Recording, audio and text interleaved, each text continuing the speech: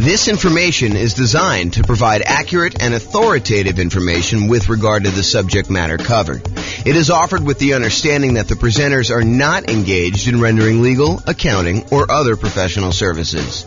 If legal advice or other expert advice is required, the services of a competent professional should be sought. Welcome to the Jacksonville Real Estate Investing and Real Estate Financial Planning Podcast. Learn all about investing in real estate in Jacksonville, Florida, with a combination of real estate financial planning and modeling, with numbers specific to Jacksonville, plus syndicated, more generalized recordings of live and pre-recorded real estate investing classes. Not all of them specific to Jacksonville. Be sure to stay tuned after the podcast for a message from our sponsors. All right, marketing to find off-market deals. I'm James Orr. Let us begin. So, finding deals. So, have you guys read the Millionaire Real Estate Investor book by Gary Keller? I think that is one of the best real estate investing books out there, honestly. If you have not read it, and if you read it a while ago, I would recommend you pick it up again. I haven't read it super recently, but I've read it multiple times, and each time I read it, I'm reminded of just how good of a book that is. So if you're doing any type of off-market deals, I would strongly recommend you pick up The Millionaire Real Estate Investor by Gary Keller. It's from 2005, so it's a little bit dated in some ways, but some of the stuff he teaches in there is like principles. It's like timeless, so it doesn't really matter. But one of the things he did in that book, the book is sort of divided up into two major sections. One section is like the how-to. Well, maybe it's three sections. There's an intro section that talks about the myths of real estate investing. Then there's a whole like meaty section on how to invest and a whole bunch of principles sort of stuff. And then at the end, there's like almost like biographical interviews with real estate investors where they talk about their business and how they did it and what they're doing to succeed. So one of the interesting things about the book is when Gary Keller and Dave Jenks and Jay Papasan wrote the book, they interviewed all these different real estate investors. I forget how many it was, maybe 500 or so. But they interviewed all these different real estate investors and they asked them things like, so what are you actually doing to be successful in this business? And one of the things they asked them is, how do you find deals? And so this is a page from the book. It talks about how these 500 real estate investors, these successful millionaire real estate investors, actually went and found deals. And some of it's a little dated because it's from 2005, but I've not found anyone that's done this type of study again. So this is the most up-to-date version of the data that I have, but it's really good. So 32% of deals, according to the Millionaire Real Estate Investor interviews that they did, came from networking. So Rachel, that's all you. Right? You're social, you like being out there talking to people, or Nick, that's also you. I mean, like, you can go out there and you could talk to somebody and you could find a deal. So about a third of all deals came from networking. 28% came from real estate agents in the MLS. So if you're unwilling to do all this off-market stuff, if you come to class and you're listening to this stuff and you're like, okay, that's amazing, James, but there's no way I'm doing that. I'm not willing, not able. I just don't want to go and do all the marketing, talk to sellers, do presentations, follow up with them, make offers, get creative like that. I'll just buy stuff from the MLS. Okay, great. So about, a little bit more than a quarter of them came from real estate agents in the MLS. 10% came from driving and walking. We call this driving for dollars. You go look for dilapidated properties that have, 15 newspapers still sitting in the driveway, rotting. In the winter, the driveway is not shoveled. The grass is unmowed. Everything's overgrown. It's like properties that have been abandoned. And then you can go do like reverse lookups and try to find out who the seller is, try to contact them, reach out and try to acquire properties that way. So 10% from driving and walking, 9% from newspaper ads. Again, this was 2005. I doubt it's that high today. 7% from foreclosure listings. I also doubt it's that high today. We're at the period where foreclosures just bounced off their lowest they've been, as far as I know, ever. And so we're at these all-time lows for foreclosures at this point. It's sort of creeped up. And we're seeing an uptick in foreclosures, which, as a sidebar, you'll start to see news articles that say crazy stuff like this. It'll say, foreclosures are up 300%. So what does that mean? Well, if we only had one foreclosure last year, and now you have 3 or 4, then foreclosures are up 300%. So you gotta be really, really careful when you hear crap like that. Understand what the numbers mean. So if you had a really, really low number of foreclosures and now it's up 300%, yeah, and you want to look at historically how it relates to, what you've seen. And it's not just that, yeah, it's gone up 300%, but there was 300% from almost nothing, right? So that's where we are right now, is that we were at almost nothing. We were in this unbelievably hot real estate market after we kind of dropped interest rates with COVID and everything like that. And the demand for properties was insane. You see 20 offers on a property. And so it's really, really hard to have a foreclosure when, even if you're behind on your payments, you go list it with a real estate agent, and over the weekend you get your property bid up and you're able to sell it and walk away with money. So it would take a lot for you to have foreclosure in that particular situation where the real estate agent couldn't come in and just help you sell that property. So we had really, really low foreclosures. Now I think we're going to start seeing an uptick in foreclosures, especially as the market softens. But it could take some time. It's not like these things happen instantly overnight. So that's my kind of side note there about that. But 7% were from foreclosure listings. And I do think that that will be a viable strategy moving forward. Right now, though, as we kind of do this recording in, what are we in, July? June? We're in July? July 27th, 2022. We're at a low, and I expect that to kind of pick up. But it's really, really low right now. 4% came from for sale by owners. 3% came from the internet database research. 2% from targeted marketing, and 5% from other. So if you're kind of wondering where deals came from for at least these particular successful investors, that's where they came from. Any questions on this? All right, cool. So why do we even care about doing marketing and finding motivated sellers? Because that's really what we're talking about. We're trying to find off-market deals, right? We're trying to find a seller who's motivated, who we can go in there and buy the property. But why do we care that they're motivated? I think for two reasons. I think finding creative transactions. If you go watch the creative transactions class we did, was that 2 weeks ago? It wasn't last week, right? But last week was partnerships. So I think 2 weeks ago we did creative transactions. So go watch that whole 2-hour class on the creative transaction strategy stuff. And then also fixer-upper properties, trying to find distressed properties where you could buy at a discount to add value in some form or another and fix them up. So those are the two reasons I think you probably want motivated sellers. You guys think of any others? That's pretty much it, right? Take a drink. So the creative transactions, just kind of for the record, owner financing, wrap financing, loan assumption, the rent-to-own, lease-to-own, lease option, lease purchase family, agreement for deed, bond for deed, contract for deed, installment land contract, and then buying properties subject to the existing financing. So those are all the creative strategies. Go watch the creative strategy class. I can't cover a 2-hour class within another 2-hour class, which is probably going to go the full 2 hours is my guess.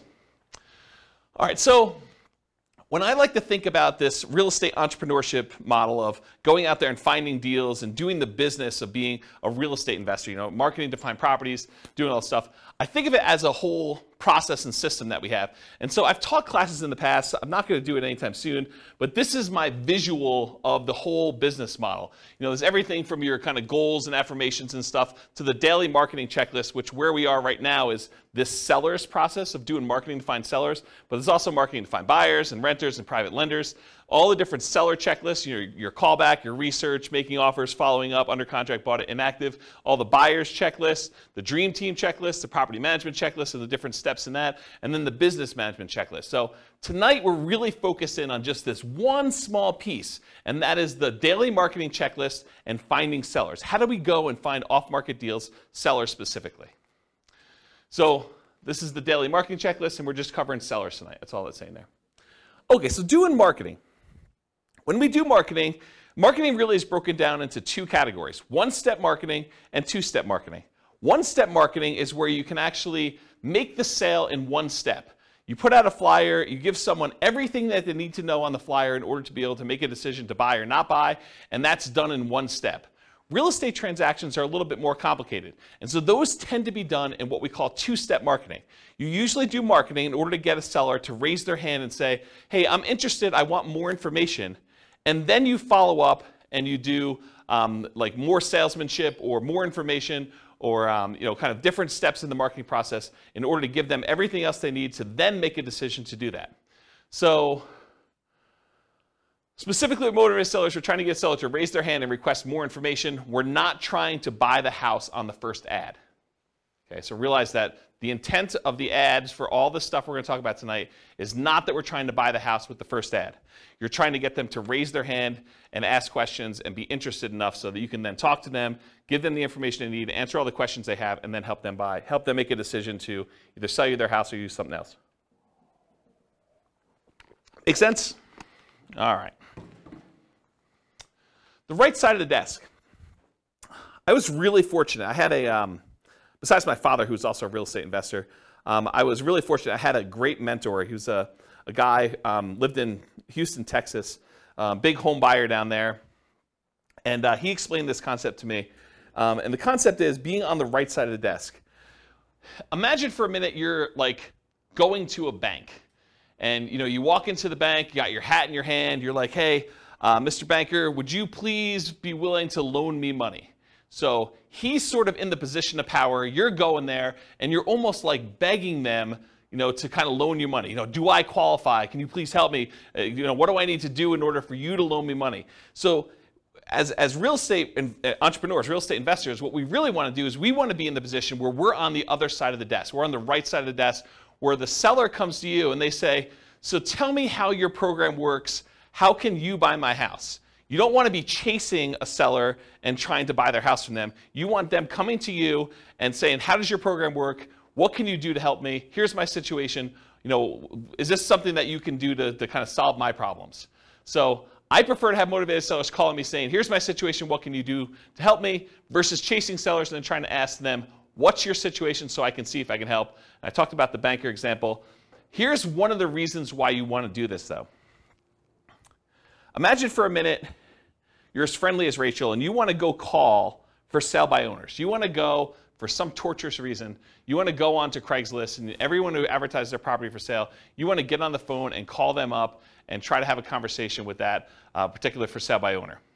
And you really want to buy properties creatively. You want to buy property subject to or with wrap finance where they basically leave their loan in place and you take over payments on their loan. So one of the things you need to know if you're going to go out there and try to buy properties creatively is how much do you owe? And imagine trying to get on the phone with a for sale by owner who is in the driver's seat because they're the one advertising, they're the one taking the calls, and you're trying to ask them, so, Mr. Seller, how much do you owe on the property? They're going to be like, what? Why do you need to know that? The price is $500,000. That's all you need to know. You don't need to know how much I owe on the property. That's the problem with doing this sort of like chasing sellers. Now, if a seller calls you, very different situation. I think you're much more likely to get a compliance from a seller to be able to tell you how much they own a property if you ask them if they're calling you versus you directly try to chase them and call them. Now, that's not to say that all sellers that call you on your marketing are going to automatically volunteer that information. And honestly, with as much information technology and how much information is available in a lot of markets, you're going to be able to find this out by looking it up on the internet. However, I think if you're trying to make deals like this, you're much more likely to get compliance and to be in the right position of authority by having them call you from marketing. Does that make sense, everybody? Okay. All right, so a little story time. So this was probably 2008, 2009. 2009, I'd hired a full-time assistant to help out with marketing in order to buy properties. And one of the things we were experimenting with, and it worked out really well, is we would put marketing out there, and when they called in from the marketing, we had them go to a live answering service. And so they can call 24 hours a day. The answering service was staffed. It was like one of those, like, if you're a medical doctor or something like that, and you want like an after-hours call center where they're willing to take messages, and it's that sort of like answering service thing.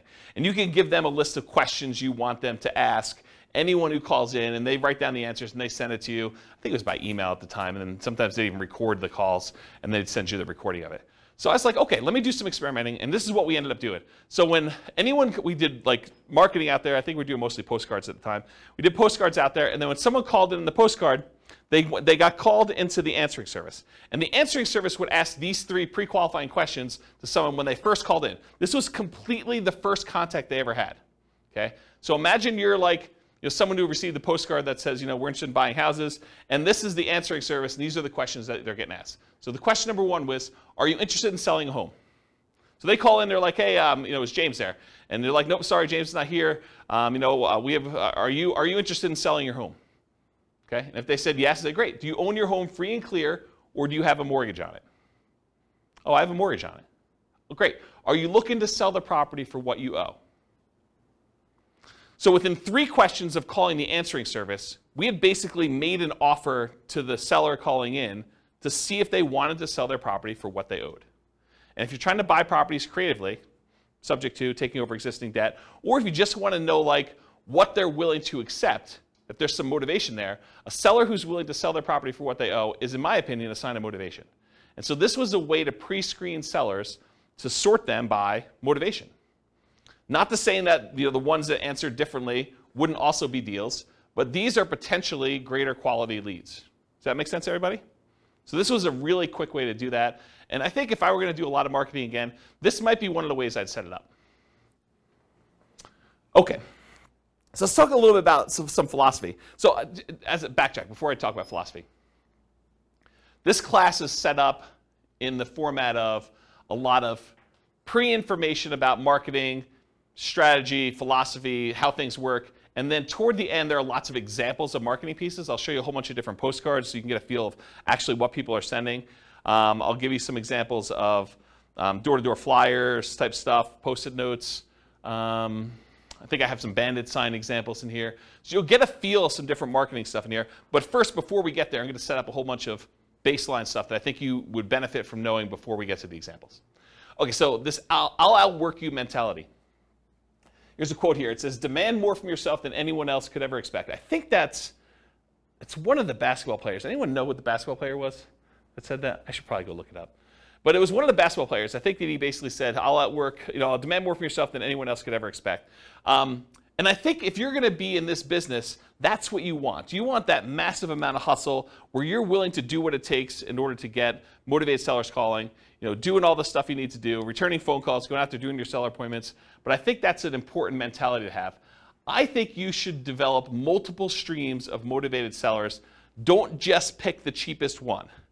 Because I think what happens, and this has happened to me in multiple businesses, because I didn't learn the lesson the first time or the second time, but you don't want to go and just do one type of marketing and rely on that one type of marketing in order to bring you deals. I think you want to have a set of different strategies that all bring you deals. That way, if one of the marketing systems dries up and goes away or becomes illegal or just doesn't work anymore, is not as effective, is not cost effective anymore, then you have these other 2 or 3 to kind of rely on in order to do stuff. In my opinion, the most dangerous number in business is 1. I'll tell you the story of 72 in a second, but I'll tell you how I learned this lesson. So, I'm trying to think of how far back I need to go to tell you this.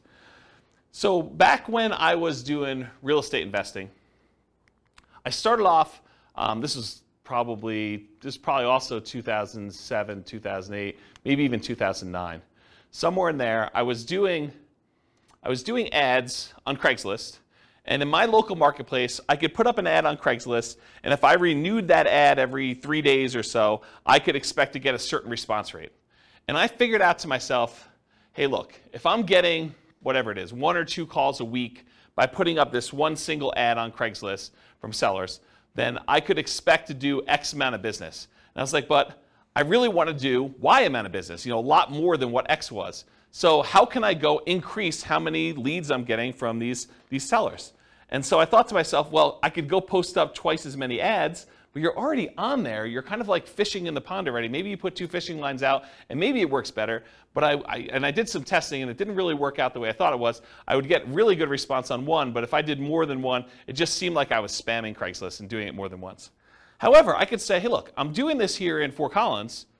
Couldn't I go and expand into Denver and put up an ad and actually do ads in order to find sellers in Denver? And the answer was yes. So I could go do Fort Collins and I could do Denver. I was like, well, if I'm going to do Fort Collins and Denver, why don't I go and do Colorado Springs as well? So if I do 1 in Fort Collins and maybe I'm getting 2 calls a week in Denver because the population is a little bit bigger. Maybe I'm getting another 1 in Colorado Springs or another 1 if I go to Pueblo. And I'm like, well, why am I just limiting myself to doing this in Colorado? Why don't I go and do an ad in Miami or something like that? And so I was doing all these different ads in all these different cities. And this is how we actually ended up doing the largest wholesaling company in the US. We were in 280 markets doing this wholesaling stuff.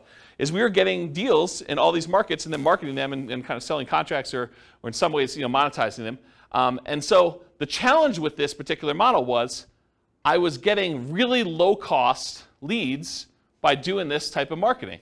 The challenge was eventually Craigslist didn't like it, right? Craigslist did not like the idea of us posting ads in all these different cities, and it was really a problem. But I was relying on one source of leads. if I had been doing Craigslist and direct mail and some voice broadcasts or whatever else, like all these different strategies we're going to talk about tonight, if I could have done all those, I could have been much more successful if Craigslist had shut down. But by Craigslist shutting down, we really had to push in order to keep doing it and get very creative in how we were going to solve this problem, when in fact I probably should have just gone and did some slightly different marketing in order to make it work. Does that make sense as to why I'm telling you the story about, don't just stick with one model because it's problematic for your business? Okay. So the story is 72.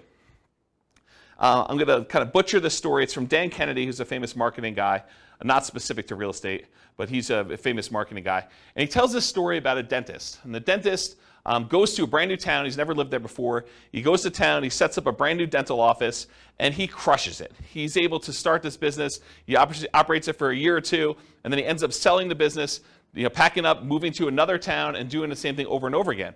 And eventually, the dentists in the town that he kind of went to were like, hey, how is it possible that you're able to come to town and generate so much business and, really show us up by doing all this marketing, stuff like that? And the dentist says, well, I don't know one way to get 72 new patients every month, but I do know 72 ways to get one new patient every month, and I do all 72. And I think that's more the philosophy you want to have in real estate investing. You don't want to say, I've got one way to generate all the leads I want to have. You want to have several different ways to do it and kind of do one here, one here, one here, and just make sure that your costs are acceptable for all the different ones you're doing. You may have some ones that are really low cost, but maybe they're not quite as effective. You don't get the kind of deal flow you need from that. Maybe one that you could scale up as much as you want, but it's more expensive, but it's still reasonable enough for you to keep doing it. And so maybe you do another deal or two per month from that, and then you do another deal, do another third one or fourth one, and you do as many different marketing strategies as you can in order to get the deal flow that you want. Does that make sense? Okay. All right, so how much to spend on a marketing test? There's lots of exceptions to what I'm about to tell you, but here's how I think about it. If you're trying a new marketing method, how do you know if it's successful? How much should you spend to find out if that marketing method works? You spend the amount of money it would typically cost you to acquire a deal, and you see if you acquire a deal. So if you say to yourself, look, I'm willing to spend $4,000, $2,000, $5,000, whatever it is for you, in order to acquire a deal that meets my investment criteria, and I'm going to go test a new marketing method, I need to spend that much money, whatever is acceptable for me from other marketing things that I know are working, that I'm finding deals with, in order to see if that generates deals for the same cost or better. I think that's a really good just rule of thumb for you to get there. So if it costs you $5,000 to do it, and now you're going to do a sponsorship ad on the newspaper, the newsletter thing for, a certain neighborhood or something like that, and it costs them, $500 a month in order to do this thing on the monthly newsletter, well, then realize you got to do it for 10 months to see if it's effective. You can't do it for 1 month and say, this didn't work.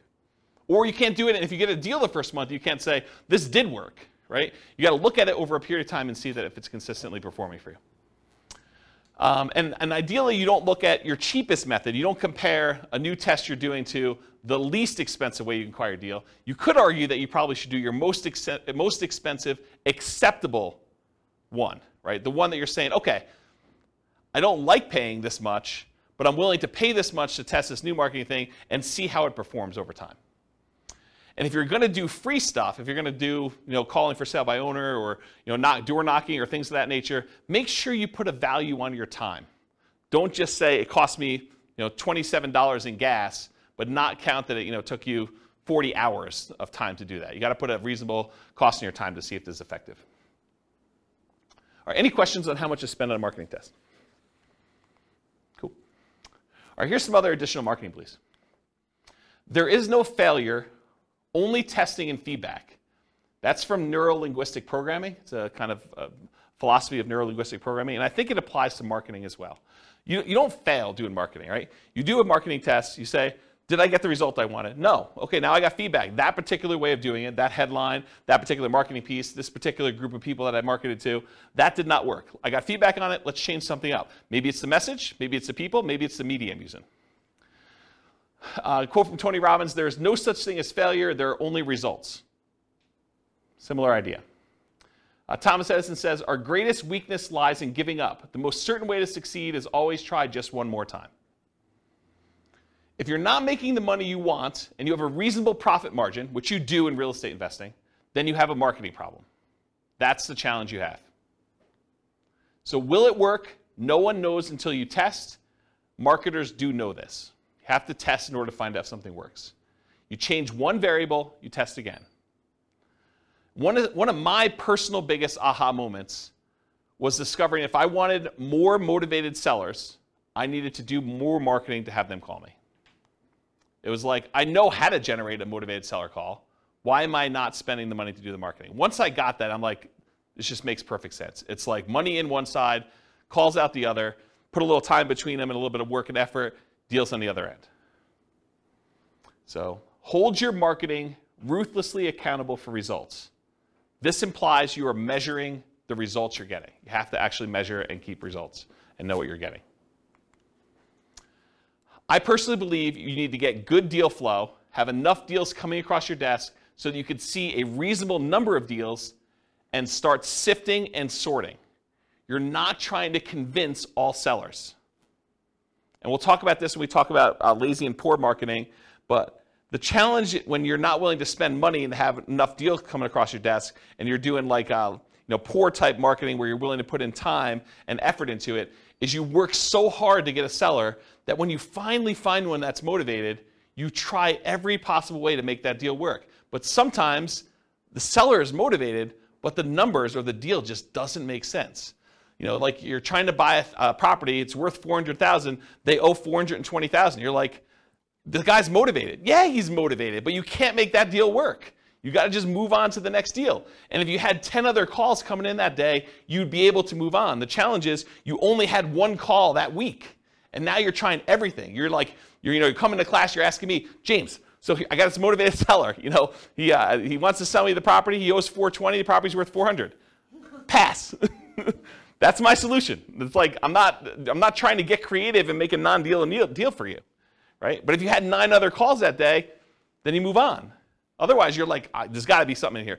What's the old joke about the kid and the pony? There's got to be a pony in here somewhere, something like that. I don't know.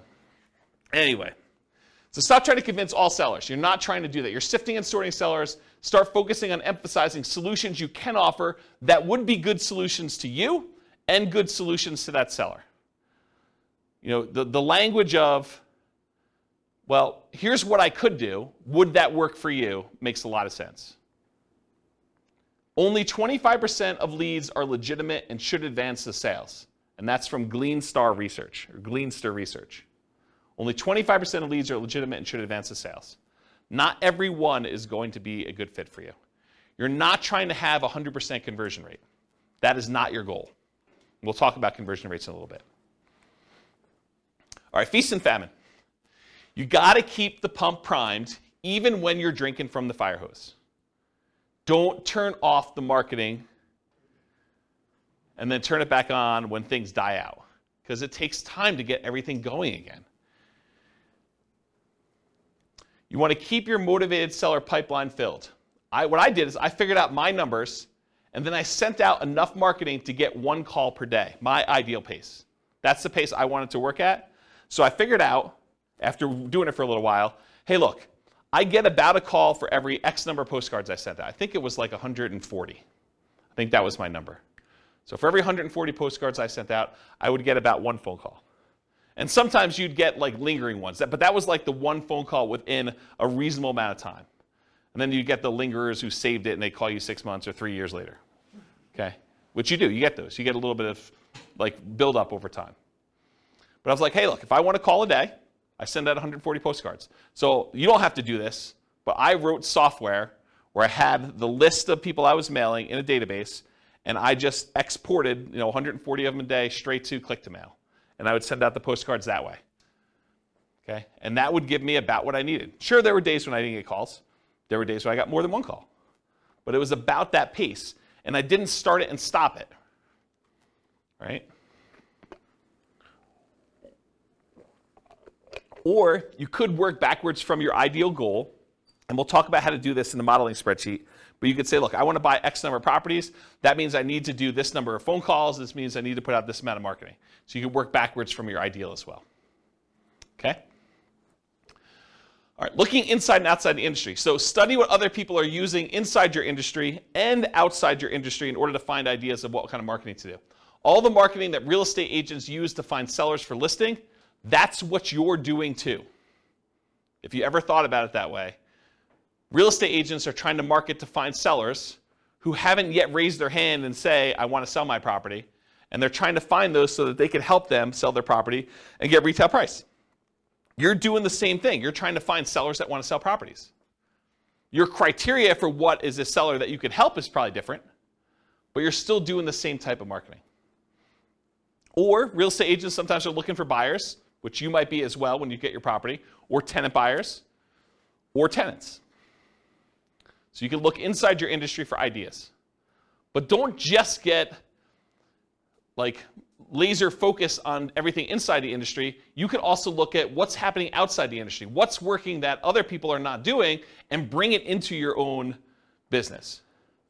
So there were not a lot of real estate agents when I started doing these real estate investor classes that were teaching investor classes in order to generate clients in their brokerage.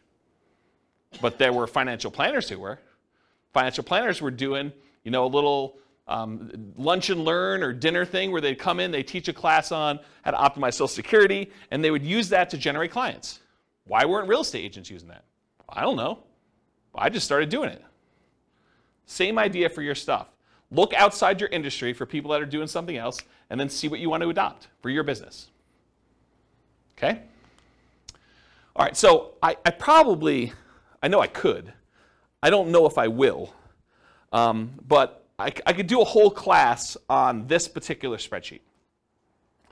And the last time I taught a class on this particular spreadsheet was in 2016. I did a whole class that literally just went through each box in the spreadsheet, and I talked about my assumptions and how each step worked and everything. What this spreadsheet is, it's a way for you to model how much work you need to do at each step in the process in order to do deals as a real estate investor. So each block is a discrete step, and each block tells how much time you spent there, how much money you spent there, how much money you made there, and it kind of walks you through what happened in this block, and then each block between the blocks tells you what your conversion rate is. So for example, this first block is sending out postcards. If I send out 10,000 postcards and I get a conversion rate of 0.4%, so 0.4% of the postcards that get sent out become a call into me. So now it tells me how many calls I have here, how much time I spent on that call, how much money I spent on that call, because I send out a little credibility package to each person that calls in. Then I know how many calls I get that convert to a presentation where I go meet with a seller, and I can see the conversion rate from that. And then of the presentations I do to sellers, how much it costs me, how much time I spent doing all that, how much it costs, what the conversion rate is to sellers that go under contract. And then of the ones that go under contract, how many of them did I actually close on and buy? And then of the ones that I close on and buy, how many tenant buyer or tenant calls do I take? And then how many tenants do I meet at the property? And then how many applications and the negotiating of leases do I do? How many signed leases do I do in managing the property? How many closings do I have for them when they finally buy the property? And then what the sale to the tenant buyer looks like at the end, and how much money was made and how much time was made. And then at the end, I sum up all of the time it took for every one of these steps, and how much money was spent in each one of these steps, and then how much money was made from all of these steps. And I could tell you what my dollar per hour was, and what my conversion rate was, and how many houses I sold. So now I can go back in here, once I know all my conversions and I got my costs and times and everything, I can come in here and say, okay, instead of sending 10,000 postcards, what if I sent 5,000? And it trickles all the way through and tells me, okay, now you're going to get this many calls and this many tenant buyers and so on. And then it'll tell you here at the end, you're going to do one deal and it's going to be this amount of money, or 2 deals, or whatever it is for you. And you get to look at all. Then I added a whole bunch of additional things, because every once in a while you'll do a seller presentation and you're not going to buy it yourself, you're going to wholesale it. Or you're going to list it if you're a real estate agent, because you're going to do that too. Or you're going to do something else from the tenant buyers that call in. You're going to help them buy a house if you have a real estate license. Or you're going to help them buy a wholesale deal, like wholesale retail. And so you can look at things that happen in parallel. So of the marketing that goes in, sometimes those get split off and you're doing additional things. You get a certain number of wholesale deals or listed properties, or other tenants that you're going to help buy a property, tenants that you call in originally and you can help them buy a property, and you can look at all the dollars, and then you can sum up the whole thing and find out, for this amount of spend on my marketing, how much should I make total from all of these different things, and how much time did I spend, and what's my dollar per hour? And then you can see which ones are most profitable, which ones are least profitable, and so on.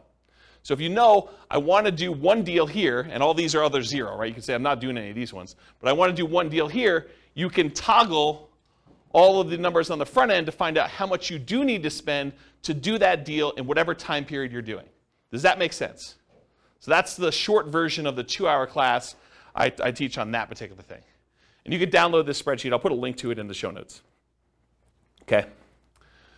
Any questions on this? Is that helpful, though, the idea? Wamsi, yes. So my question is, so this is just for one marketing strategy when you like post postcards, right? So this can be like duplicated to multiple strategies, right? Yes, Wamsi. So the question was, in the one that I'm showing on the board, it is for one marketing strategy, postcards. You could do postcards and add another box for door-to-door flyers or for doing pay-per-click ads or doing search engine optimization. But you need to figure out what the equivalent time and money spent is and like all that is. And then you could have them all go up and add into this field initial calls. Or you could do a different one because if your conversions are different for different types of lead sources, you may want to have certain parallel steps. And then eventually they all merge together into something and kind of expand out. So yes, you could do it that way. For this one, I simplified it. It's only doing postcards. Got it. Yep, good question. Any other questions? Cool. Is this helpful? Crazy stuff? Yeah. Okay. Target profit.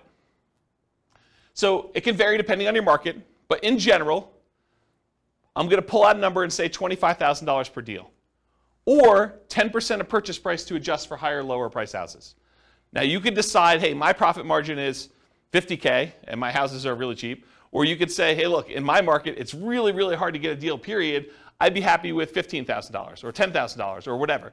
And then you could also say, look, I want $20,000 base plus $10,000, $15,000, $20,000 for each year that I hold the deal. Because you may decide, hey, look, I want to make $20,000 up front when I buy this, but in addition to that, if I'm going to hold this property for 2 or 3 or 4 years with a tenant buyer in there, I want to make extra profit per year. And you figure out what your numbers are for you making sense, and then you do that for that. And then I think, again, this varies a lot, especially with inflation type marketing you're doing, but to spend $2,500 in marketing to net $25,000 seems like a reasonable ratio to me.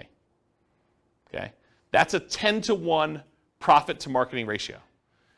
For every $2,500 you spend, plus some labor, because there's definitely time involved, as I talked about in the last spreadsheet, plus some labor. So for every $2,500 you spend, you make $25,000 on the deal on the back end. For every $100 you spend in marketing, make 1,000 is another way to think about it. In a more normal market, maybe your numbers go up to 20-to-1. So $2,000 for every $100 you spend. And in really, really hot markets, it might be worse than that, right? You may have to spend more money in order to get a deal and still only make the $25,000. Okay? Any questions? All right, so goal. So if you want to do 20 leads a month, budget about $2,500 a month or whatever your marketing dictates that you do. You buy one house per month. If your goal is 40 to 60 leads a month, you budget $5,000 to $7,500 a month. You buy 2 to 3 houses per month. Now realize inflation, how hot or cold the market is, market temperament, may force these numbers up. Okay? Occasionally, someone will come to class and they'll be like, James, $2,500. I wanted to do nothing down deals. $2,500, that seems like a lot of money to do a deal. Well, if you were going to go buy a regular property and do a regular loan, just to get the loan, the cost to do a loan could be $2,500. Not including anything else. I mean, you're probably still doing a lot of these costs if you do it, but you're going to have like inspection stuff if you're going to do inspections on a property. You may have an appraisal done. May not have an appraisal done if you're just doing something creatively, but to do that. What's an appraisal run these days? $800, $900, somewhere in there? Just to do that, right? So $2,500 seems like a deal. Any questions on this? All right, motivated sellers for lazy and poor folks. So lazy methods are more time than money. You have more time than you have money. I'm sorry, lazy method. I was like, that doesn't make sense to me. Lazy methods are more money than time. I was like, yeah, that doesn't make sense. So more money than time. You're willing to spend money because you're unwilling to do manual labor in order to find motivated seller leads. It's easier to scale up in size. You just spend more money, you get more leads coming in. It's harder to scale up when you're doing poor marketing methods because you have a limited amount of time that you can spend. Okay? You sift and sort for great deals. You get enough leads coming in where you're just basically saying, this is what I can do to help. Does that work for you? They say no. Great, you follow up, but otherwise you move on. You're not trying to force a deal.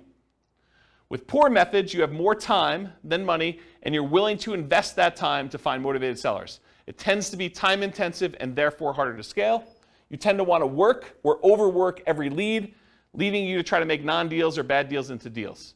There is some overlap between the two. One example is bandit signs.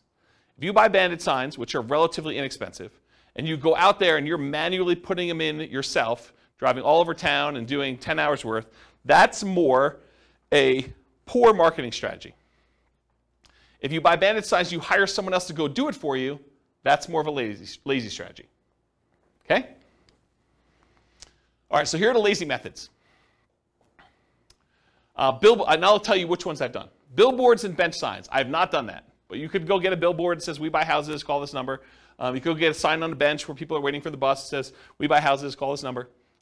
Car signs, I've not personally done this. I know a bunch of clients that have. But you basically get one of those magnetic stickers or one of the car wraps that basically says, we buy houses, call this number, we'll buy your house. We'll take over payments, whatever you're doing for your thing. We'll talk about marketing headlines here in a little bit. I've not personally done car signs, though. Direct mail, done a ton of direct mail. You could do postcards, you could do handwritten letters, you could do regular letters, you could do oversized postcards, you could do saturated mailings, geographic saturated mailings to entire postal areas. You could do targeted mailings to foreclosure properties. You could do ones to recently divorced people, bankruptcy, probate. There's all sorts of things we're going to talk about here toward the end. Websites, pay-per-click. I think I did some experimentation with pay-per-click early on, but I haven't done much with it.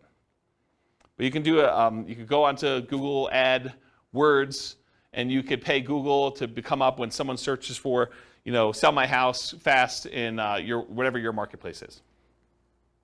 Voice blast and text blast, so you can actually hire a service, upload a bunch of telephone numbers for property owners in your area, and basically say, I'm interested in buying, or I'm interested in buying your house. And do that. You could do it either via text or you could do it via voice broadcast. I never did text. I did a bunch of voice broadcasts for a period of time. So we would do voice broadcast messages to answer machines and live answers. So we had 2 different messages. And then if people were interested in selling their house, they'd either leave a message or contact us back, call us back on a number. Newspaper advertising. I did a ton of newspaper advertising. It's actually one of the more effective ways in some cases. We would do ads in the paper, just like classified ads. We also there was like a monthly publication. Is it Fort Collins Forum? Does anyone know? It was like an old newspaper. I think it was called Fort Collins Forum. And we'd have like a half-page ad covering the full front half of a newspaper ad, and we'd buy that each month. And that was pretty effective. But it's harder to do newspaper these days. Radio and television ads. So I didn't actually do this, but my friend Brent, who I told you about in Texas, he actually, at one point, before he died really tragically, a long time ago, about a decade ago. But he actually acquired the rights to WeBuyHomes.com. I don't think he had WeBuyHouses.com. I think he had WeBuyHomes. And then he had 1-800-WeBuyHomes and 1-800-WeBuyHouses, which is the same phone number because it stops at like HO. So it basically had the telephone number and that. And what he was doing is he was licensing out the rights to different marketplaces to do that. And he had a professional video done and professional radio spots done. And you could run these. You don't have to do any customization because it's the same number. But you basically run that ad in your local marketplace, and then the number calls through, and based on your location from where you're calling, the telephone rings into your office or wherever you want it to go. You basically had them direct where you want it to go. And so he did a bunch of television stuff. I didn't personally do it, but that's one of the things he was doing. So you could do radio and television ads. You could also do Yellow Pages. Yellow Pages are mostly defunct now because of the internet. But there were some interesting lessons to learn from things that people would do in the Yellow Pages. Instead of just advertising in like the real estate services section, some people would advertise in the money to loan section, because if you think about like where your sellers are coming from, a lot of times they're looking for solutions other than selling their house before they get to the point where they realize they need to sell their house. And so a lot of times some investors would actually have a separate business that would make loans, and then they would use that as a lead generation tool in order to find sellers that were going to be early on in their pipeline. Does that make sense, everybody? What I said? Okay. All All right, any questions on these lazy methods? We're going to go into some detail here. Yeah, Ben. So you said for the direct mail, you can mail to the foreclosure houses and people who got divorced recently. How do you get to know that information? The list? Yeah, I'll give you some sources for lists here in a little bit. Yeah, these places you can buy them. Yep. So the question was, where do you get the list for people going into foreclosure or people that had a bankruptcy or something like that? And you can buy it from list brokers. Yep. Okay, any questions on lazy methods? We're going to go into some detail on mostly direct mail. I think that's mostly what we're going to cover from tonight in detail.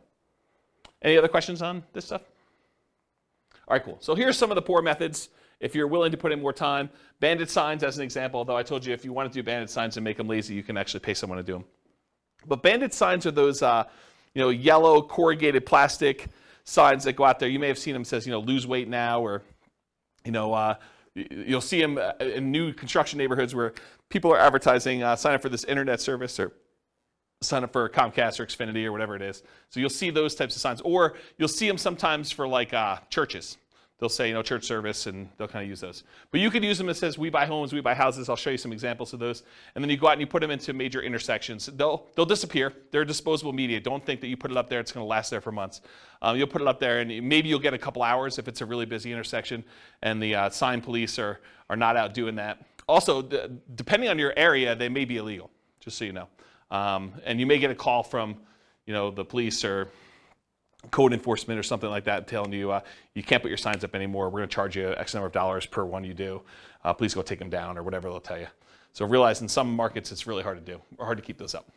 But otherwise they'll disappear. Realize that you're spending the $10 or whatever it costs these days in order to get the sign plus the labor to go put them up there for a certain amount of limited exposure for whatever time period you have them up. Business cards, I'll show you an example of a business card with a little twist on it here in a little bit. But if you want to see good examples of other real estate investors with their business cards, go to investor meetings and ask them to see their card. Go talk to other investors and ask them if you can have a copy of their card and see what they're using. And there's lots of variations to these. There's some gimmicky ones. There's some like really straight up business ones. There's some more like mom and pop-ish sort of ones. So everyone has their own little variation flavor on how they do their business. Contacting for sale by owners. This is Rachel's special. She's going to call the for sale by owners because she's really social. So she's going to go call for sale by owners. You can go on a Craigslist or any other place they're marketing it and just make phone calls, reach out to them, ask them if they're interested in selling their property. If you're interested in this strategy, there's a decent book. Wendy Patton put out a book. This is probably a 15-year-old book at this point. But her book is called How to Do Lease Options and Subject to Deals. And she talks about a strategy of calling for sale by owners and trying to get them to lease option the property to her or buy the property subject to. And in the softer market, I think it would work great. Not something I'm willing to do. I'm an introvert, in case you can't tell. So contacting for sale by owners, that's one of the things you could do. Door knocking. Someone laughing that I'm an introvert? You can go door knocking. So you can go door to door and actually try to buy houses that way. Anything interested in there? Door to door flyers. We'll talk about some examples of those. I'll tell you a story about this. So my father was a real estate agent, and he was the #1 agent in his office using this strategy, using flyers. And so here was his little niche. I'll kind of tell you his little secret sauce of how he kind of became #1 agent in his office. And I think this does apply in some ways to real estate investors, although not the buy side.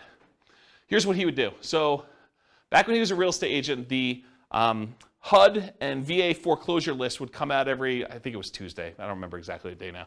But I think it was like Tuesday morning. And so what he would do is he would get up at like 4 o'clock in the morning and go down to like a really open, like early coffee shop and get a copy of the latest newspaper with the latest HUD and VA list of properties that were coming out. And as a real estate agent, anyone could market the government's HUD foreclosure and VA foreclosure list. So you can go, any real estate agent with a license could go and market these.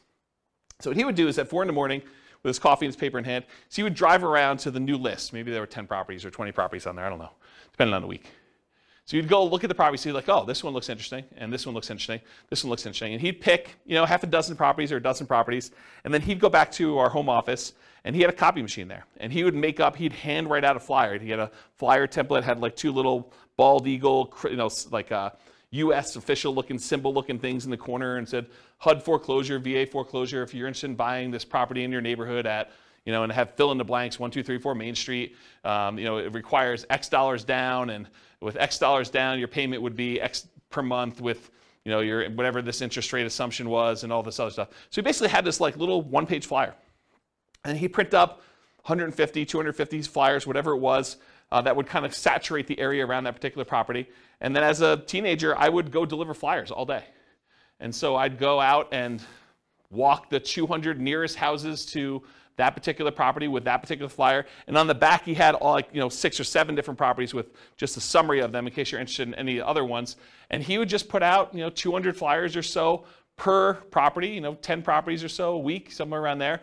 And he'd sell a bunch of them, a couple a week, where he was just out there doing that. And so if you want to do flyers can be really effective for finding, in this case, buyers, but it could also be effective for buying sellers as well. We've done some flyer type stuff. Mostly door hangers and sticky notes is what I've tested. I haven't done as much flyering for that stuff. And by the way, I've not done door knocking, personally. Okay, so we'll talk about some sticky note stuff. Driving for dollars, we talked about that, going around trying to find abandoned properties, dilapidated properties. Flyers and free flyers. So the flyer method we've kind of talked about, but the free flyer method I think is interesting enough. So for somebody who doesn't have a lot of money, you can go find 3 other businesses that are non-competing with you, the pizza guy, the car wash guy, the homeowner's insurance guy, whatever it is, and you could get them to each be willing to pay 1/3 of the cost to deliver 500 flyers to a particular neighborhood. And it's 1/3 because you're going to have 4 ads on that page, them 3 and you, but you're not paying. You're kind of riding free by coordinating this all with the 3 different businesses and having the printing done and having them delivered and all that stuff. So you charge them 1/3 of the cost to have all the printing done, all the delivery done, and you're kind of taking 1/4 of the flyer space in exchange for you organizing it. So you can have an unlimited flyer budget if you really wanted to, if you're willing to put in the effort and do manual labor to do that. Okay? Networking, we'll talk about an elevator speech here in a minute, but Rachel loves to get out there and talk to people, as does Nick, and he can go and find deals that way. Real estate agents, that's another way to find deals that doesn't require a lot of money. Posting ads, if you're going to go willing to go on like these websites like Craigslist or places like that, you can put some ads up there. Promotional clothing, the We Buy Houses t-shirts and We Buy Houses, sponsoring the baseball team and stuff like that. You can also find real estate wholesalers and bird dogs who are willing to go out there and find deals, and then they'll sell them to you for a fee. So realize you can go do that. And then websites, you can do search engine optimization so that your website comes up for people searching for Sell My Home Fast or We Buy Houses in whatever market you are, so that your website comes up for that. Or you can do content marketing, write articles that are solving the problems of the sellers that are trying to solve their problem. I can't afford my payments anymore. What can I do? How can I borrow money to stay in my home? And you write solutions to those problems. And if that solution doesn't work for them, they may want to have you out there to buy their house by having a little ad on there. Or doing social media. Okay. Any questions on poor methods? Have you seen any numbers on anything social media related on conversion rates and how well it's done next to some of the other? No, I haven't seen actual numbers on the conversion rates for social media. My guess is that they're really low because I know the stuff for real estate agents. I mean, in general, if it doesn't take much time and effort to do, it's usually not that effective, right? So that's been my experience. All right, any other questions? Cool. 3 M's marketing. So whenever you think about marketing, there's really 3 M's to do this. This is Dan Kennedy stuff. The market, who are you marketing to? The message, what are you saying to them? And media, how are you getting your message to your market? So we're going to look at each one of these in detail. So the market, who is your ideal market? If you're wanting to get owner financing, you got to be marketing to properties that don't have mortgages, something that's free and clear. About 1/3 of the entire real estate market is owned free and clear. They do not have a loan in their property at all, and that's according to the U.S. Census data. If you want to go buy a property from somebody who may not be in touch with what's happening in your marketplace or may have inherited a property, you can focus on out-of-the-area owners or absentee owners. You can go look up a list of property owners where the tax bill is being sent to an address other than the property address. And there's variations on this absentee owner list. There's ones where the owner's address is just another address inside the city, or the owner's address is in another town, sort of somewhat local, or the owner's address is in another county or another state or out of the country. So you could pick whatever list you want to focus on in order to find sellers that are whatever distance from the property that you want. Let's see here. Distressed sellers, so find lists of people that are in foreclosure or pre-foreclosure, or that recently got a divorce or a job transfer or had some other type of loss, like a fire in the property or something like that. So some other thing that is distressing the seller, and you can find some of those lists. Some of them are harder to find. Job transfer is probably really hard to find. A lot of the other ones you can probably find pretty easily. House characteristics, maybe you only want to buy duplexes or triplexes or fourplexes. You can kind of narrow your list down and market only to those things. You only want to buy 4-bedroom properties, or properties that have at least 2 bathrooms, or properties that have oversized garages, or properties that are horse properties, or properties that you can bulldoze the property down and do some type of development on it, or you could do things based on lot size. You don't want to have too big of a lot, or maybe you really do want to have big lots. Whatever it is that you want to do in order to do characteristics of the property, you can kind of market to that particular list. And then anything other than that, bankruptcy, divorce, whether they're people who recently got married, probate, or assisted living, you can kind of focus in on whatever niche you're trying to serve. Any questions on market? All right, this picture is from the Millionaire Real Estate Investor book by Gary Keller. And in this, he basically determined which part of the real estate market was ideal for real estate investors. And so there's 4 different characteristics he's measuring here. How well they cash flow, how much hassle they have, how much appreciation they typically have, and how liquid they are, how easy are they to get in and out of. And he talks about low-end properties, average properties, and high-end properties. And then he shows you, on a scale of cash flow, whether it's low or high or medium, hassle, low, high or medium, appreciation, low, high or medium, and liquidity, low, high, medium. So for example, liquidity, low-end properties have low liquidity. Okay? Then it goes up, and for the average property, they have relatively high liquidity. It's easy to buy and sell them. And then as they get more expensive, they also have low liquidity. As for appreciation, properties on the low end tend not to appreciate as fast as properties in the average, and properties on the high end are about medium. Okay? For hassle, low-end properties tend to have the highest hassle, average properties tend to have the lowest hassle, and high-end properties tend to have high hassle as well.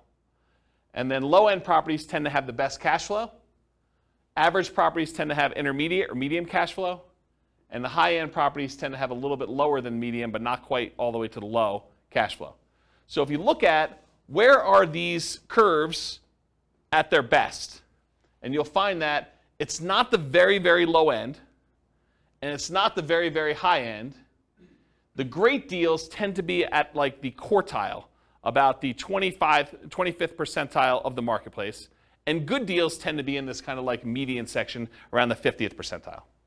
So have you ever heard me in another class say, we typically like to invest in the second quartile.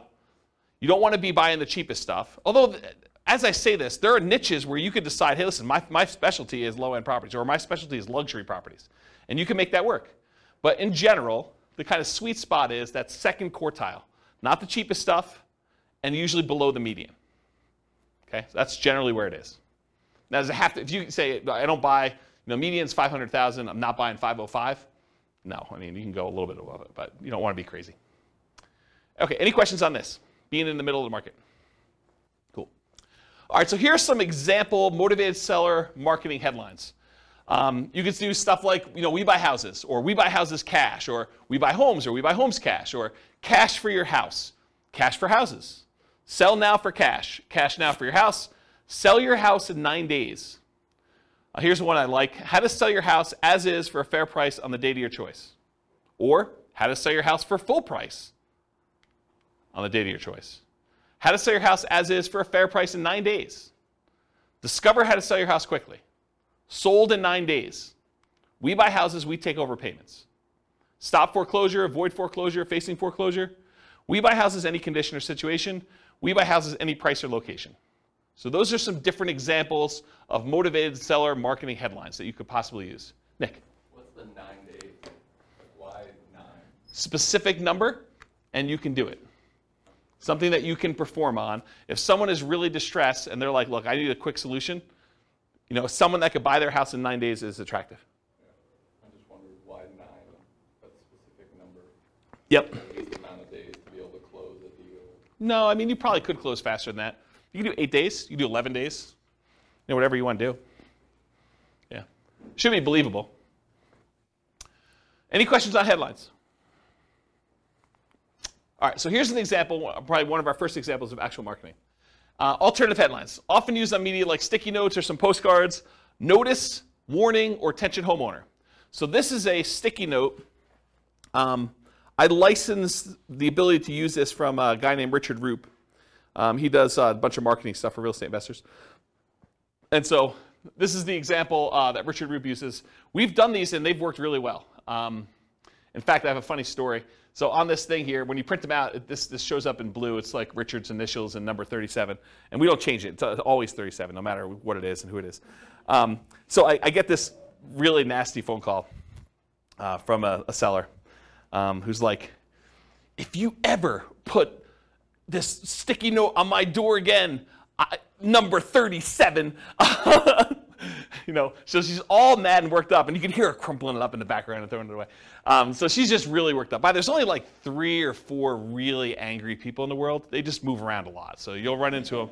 But there's only like 3 or 4 of them. But anyway, you put these on the door, and you'll get calls. You'll get some nasty calls, but you'll also get some good calls on it. And so the postcard basically says, attention homeowner, company's now looking to purchase several houses in your neighborhood.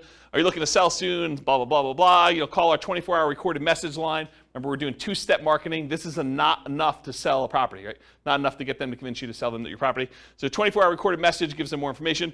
Or go to our website and get more detail on that. Submit your property information. And then if you're not looking to sell, keep this one or send it on to a friend, sort of thing. Okay? Any questions on like the sticky notes example and some headlines for that? Make sense? Okay, cool. So you want your message to match with the market you're doing. Make sure that your message matches the market you're trying to reach. We buy houses, we take over payments. If you're kind of marketing to free and clear properties that don't have a mortgage on them, does we take over payments make a lot of sense? No, not really at all. What if you're trying to buy luxury properties like, $1 million homes? Does we buy properties cash, any condition, make a lot of sense? Maybe not. There's probably some disconnect there. Maybe you'll catch 1 or 2, but I don't think that's the message you'd primarily want to target. It's sort of like fishing, right? If you're fishing and you throw a certain type of bait in the water, is it possible you could catch a shark with a worm? Maybe. You're probably not catching sharks with worms, but it's possible you could. You're much more likely to catch a shark if you use the bait that sharks like, or you're much likely to catch the other fish using the bait that fish likes. So cash for houses tends to work and resonate better with lower priced homes. And then watch any foreclosure messages to make sure that you're targeting the right list for that too. Any questions on that? Multiple contacts. So you can double your transactions if you follow up. If you just do like this one hit and you don't follow up with anyone who calls you or does anything like that, expect your closing ratio to be much lower. But if you talk to someone on the phone, even if the solution is not good for them at that time, but you follow up with them over time, they've already expressed some level of interest, and a lot of times their situation changes. You can almost double your transactions, or in some cases more than double your transactions if you actually follow up people. Or you can half your marketing budget to do the same number of deals. Another way of saying that. So repeat hits and repeat marketing, repeat mail to your mailing list, repost banded signs, renew ads. Part of the credibility you build up is when they see your ad all the time, right? If you only ran the ad once and someone is considering using you, but they go back to that newspaper or they go back to that source wherever they saw your ad and they don't see your ad anymore, they think that, yeah, I'm glad I didn't deal with that guy. He's out of business already. Okay? Meaning top of mind? Yeah, top of mind. Yep, that's another way of saying it. Yep. But there's also a credibility factor too, right? Like if you just disappear, they don't know if you're still around. Offer made follow-up. Does everyone accept your offer? For every offer you make, does everyone accept it? Absolutely not. Nope. So send a thank you note immediately. Put the seller on an automated mailing list for more frequent follow-up. I recommend monthly. This will double your closing percentage. So if you were closing 1 out of 20 before, with proper automated monthly follow-up, you'll close 1 out of 10. Credibility packet and testimonials include a benefit-laden information about how you help sellers, plus testimonials. Often you'll mail this out as soon as the motivated seller calls and we have their mailing address, and then bring a copy with you when you meet the seller for the first time and give them a copy even if you sent them one in the mail and say, here's some propaganda about me in case you haven't seen it. I'll put a link in the show notes to my credibility packet so you can see it. And if you don't have testimonials, if you're just getting started, get regular testimonials from your pastor or some people that you've helped out in another business or anything people can say nice things about you. The better, more specific to real estate is, the better. But if you don't have it, work with what you have. Any questions on credibility packet testimonials? Cool. Commit to improve your response rate in all your marketing. So each marketing campaign that you do is a horse race. You always want to be testing one variable with 2 options to find out which one's going to win. It requires you to measure your results so that you can improve them. Focus first on testing headlines to get the maximum response. So headlines are the easiest thing to test. It's often the biggest impact. And as you do more testing, be careful of improving response while sacrificing quality, conversion on the back end. For example, you could boost response by saying full price instead of fair price, but it might be at the expense of getting acceptable deals to you. So you can get more calls, but maybe you're not converting as many because you changed your wording. Does that make sense? Okay. More ways to respond tends to increase response. And then other things to test beyond copy might include 800 numbers versus a local number, your website, your email, your fax. Although faxes are kind of going out of the way, people still use them, especially older people.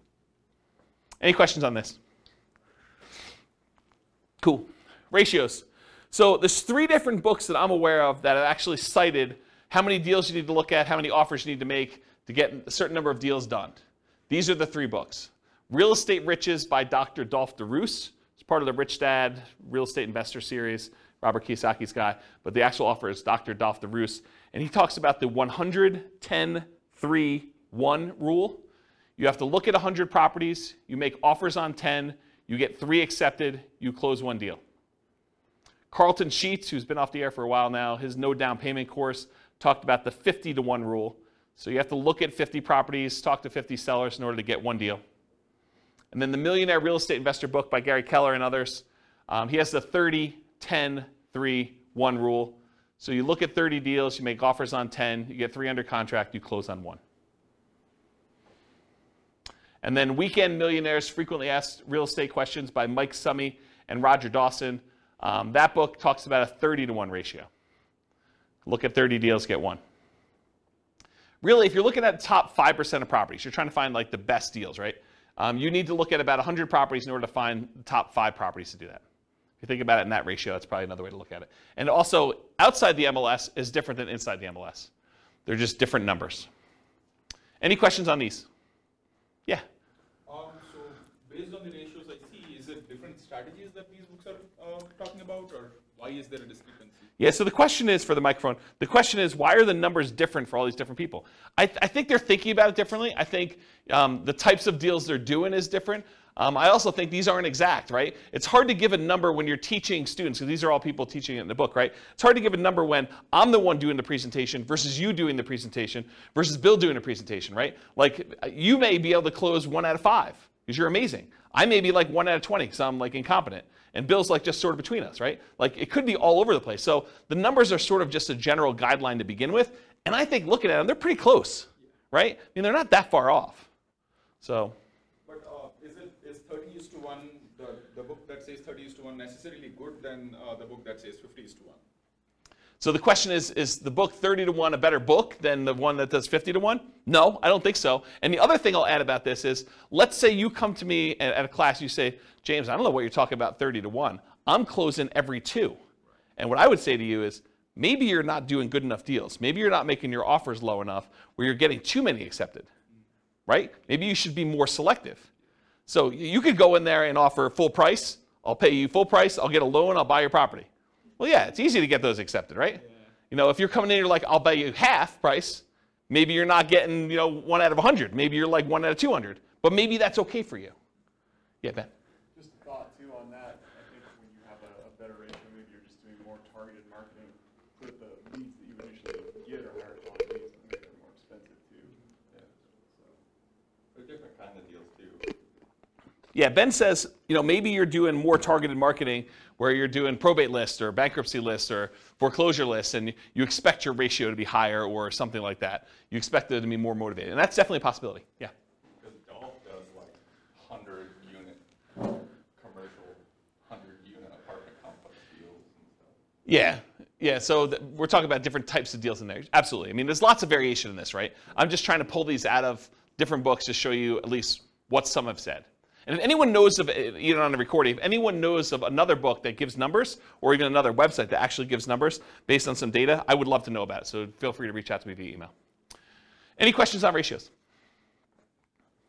Cool. All right, testing versus buying tested marketing. So you could write your own marketing. I mean, I'll show you some different examples. You can go find a ton online. You can go write your own and kind of use that and test it with your own marketing dollars. And when you do your test marketing, you're testing the market, who you're mailing to. You're testing the message, which is what you're kind of creating yourself. You're testing the media, how you're getting the message out there. And then you're testing your sales skills. Or you could buy marketing from someone who has 100 students who have sent out 100,000 pieces of mail, and you know that the marketing message is effective and works, and then you eliminate one of the things that you're testing. You're still testing the market. You're still testing the media, and you're still testing your sales skills, but at least now you know that the marketing message is sound because you bought it from somebody who's had a whole bunch of students test it in a bunch of different areas. Okay, so I personally, once I understood this, I went and I bought rights to use someone else's marketing materials. I did not create my own. I would tweak stuff just a little bit, but for the most part, I was borrowing Richard Roop stuff. I'd pay him a license to do it, and I would actually do it. So do what you want to do. Yeah, Rachel. Do you feel like, compared to when you were doing this, and now the market is differently saturated in terms of wanting to see something unique versus getting 5 postcards that say the same thing? What different people? What is that? So the question is, do I think that compared to when I was doing it very actively versus now, do I think the market is saturated? And I think back when I was doing it, the market was saturated. And you'll see a ton of different examples. And this is just a really small sampling because everything I got, I would stick in a drawer and I'd save because I would keep a marketing swipe file. And so I would look at all the stuff that came, and you'd see people that obviously were subscribing to stuff, but it was less common than you'd imagine. A lot of people would create their own crap, and they'd send out their stuff. And some of it was really good, some of it was really bad, right? And you could sort of see this. And then you also see, when you own properties for a very long period of time, you see longevity. You see the people that are mailing every 3 months and how long they've been in business. And you see the kind of fly-by-night, oh, this person only ever mailed me once sort of thing. And when you have a bunch of properties in the area, you could see multiple copies and see who's marketing where and stuff like that. So I think in certain markets, you're going to find a lot more competition. In other markets, you're going to find a lot less competition. And if you're marketing to do certain things, you're going to find more competition than other things. So I think personally, a lot of fix and flip people out there. There's a lot of marketing to find fix and flip opportunities. It's just saturated market. There's a lot of folks that are willing to do that. There are probably less people willing to do creative financing. Still a bunch, but less, I think. And then there's probably less people doing like luxury houses, as an example. Although I don't own a lot of luxury houses, so maybe there's a ton of marketing on there. But my understanding is that that's a underappreciated, underutilized niche. Okay, as just one example. Does that answer your question? Yeah. Okay, cool. All right, so sample elevator pitch. So, Rachel's out at a cocktail party, and someone comes up to her and says, "So, Rachel, what do you do?" This is what you say to somebody. An example. You could come up with your own, but here's an example of something you might say to somebody to describe what you do. So I'll just kind of read you it. Sometimes people need to sell a house quickly or would rather not wait to have it sold by a real estate agent or for sale by owner. Well, my company helps those people by buying their homes directly, often using private funds. Then we help people, often people who find it challenging to buy a house traditionally, buy the houses from us. Often this involves renting or providing flexible owner financing to the buyers. So that would be an example of an elevator pitch that you might use. Now, if you were trying to raise private money, you might say that same thing, but after where you say my company helps those people by buying their homes directly, often using private funds, you might add in an additional thing about private funds. We help investors who are wanting to have alternatives to the stock market investment where we help them, we pay them a return on those funds or something like that. So you could add that in there as well. Does that make sense? And adjust this for whatever you're doing in your business. Cool? Okay. All right, so here's a sample business card, and you guys there's lots of different, real estate investor business card variations. The reason I want to show you this one is it has an interesting twist that I've not seen used before. So in the state of Colorado, at least, the raising of private money is technically a licensed activity. You're supposed to have a license in order to borrow, like collect money from someone and give them a note secured by property to do that. So it's technically a licensed activity. And you're not supposed to go out there and actively advertise that you want to pay people a return for their money. That's a no-no. You're not supposed to do that. So the way that I thought about this is I'm supposed to disclose that I'm licensed. So why not use my license disclosure as a kind of sort of backdoor advertisement? So for my business card, the front of the business card looks like a traditional, I buy houses and apartments, private real estate solutions, has my contact information on there, my name, that I'm licensed, professional real estate entrepreneur, has my address, my website, and my email address on there. Nothing surprising about there, and this really kind of grinny photo on there, which people have told me I look a little crazy in that photo, back when I had hair. And then on the back of it, it says, licensing disclosure for private investors looking to earn returns from private real estate notes. So this is my disclosing to them that I have a license and how the license works. And so it says, notice, the company name is a mortgage broker-dealer licensed by Colorado Division of Securities to create notes paying interest secured by a deed of trust on real estate for private individuals seeking those investments. James Orr is a licensed mortgage sales representative for that company. So this was a way to sort of advertise for anyone who is interested in that I am licensed and I do those things. Does that make sense? I've not seen anyone else do that. So I thought it was kind of an interesting way to do it. Any questions on this? I will get a beverage. Okay. And if the creepy photo wasn't enough on the front, it's faint on the back. Yeah, right? It's like my hypnotic stare. Hypnotic stare, creepy hypnotic stare. Okay, so here's some sample bandit signs. And you've seen these, right? We buy houses cash, fast. I buy houses, fast cash. And these are not you don't buy you don't usually buy the blank corrugated plastic and then handwrite these on here, although you could. You typically have them printed with the handwritten stuff on there.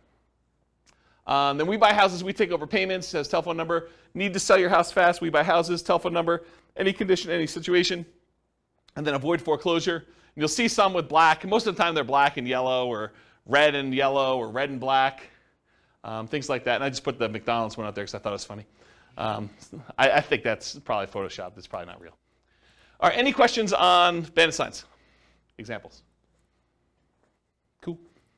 All right, buying for motivated sellers in hot markets. So avoid the obvious seller like the MLS and for sale signs ads when a market's really, really hot, because often you're going to be outbid by owner occupants on those. If you got 20 offers seen on properties, you can kind of knock your head up against the wall if you want to, but I don't know. Probably do better things with your time. Run ads, send direct mail, and do flyers. Target niches like high equity, probate, divorce, absentee owners, burned out landlords, etc. And then be willing to spend 3 times as much in marketing to find these deals. It's a premium you pay for buying in a hot market. Network and seek referrals. Solve problems. So sellers don't give away equity. They don't give you equity. What do?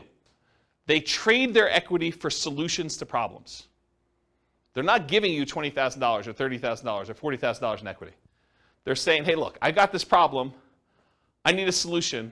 I'm willing to trade you this equity for a solution to that problem. And then be willing, in some cases, to pay full retail with creative terms. That's one way you can deal with hot markets. And we're sort of coming out of a hot market right now. Fed just raised interest rates again today by 0.75. It's a second or third increase. Is third? Third increase, yeah. So, they're trying to slow down inflation. They're trying to fight inflation. And one of the ways to do that is adjust interest rates, which slows down the real estate market, and a lot of things are tied to the real estate market. All right, any questions on hot markets? Cool. All right, let's talk a little bit about direct mail. I like direct mail. So what are the pros and cons of doing direct mail? So I'll just kind of share some with you. You have a lot of control when you do direct mail. You do a lot of testing. You control when it goes out, how it goes out, all that stuff. Your coverage and reach, you can have really good coverage. You can have really good reach by going long distance. You do stuff local. You can focus on a lot of different things. There's a lot of flexibility. You can put out a large amount. You can put out a small amount. You can put out a small amount all the time, like every day. You have pretty good impact, especially if you have really good ads. You can change the size of the ad to have really big impact, or you can do postcards and do a lot of them. It has a pretty historic response rate, and with the movement of a lot of companies away from direct mail, there are less people competing with you in your mailbox. You show up alone. Versus someone goes online, you do pay-per-click, or you try to compete with SEO, and you want to come up for sell a house fast in whatever your city is. Realize that you're not the only person trying to come up for that. There's other real estate agents, there's other investors, and so now you're competing with the 4 or 5 or 10 or 15 or 20 or 30 other people there. With a postcard, some days you're the only one that shows up there. Sometimes it's you're the only one that shows up that month. So you definitely have a lot of ability to show up there without competition.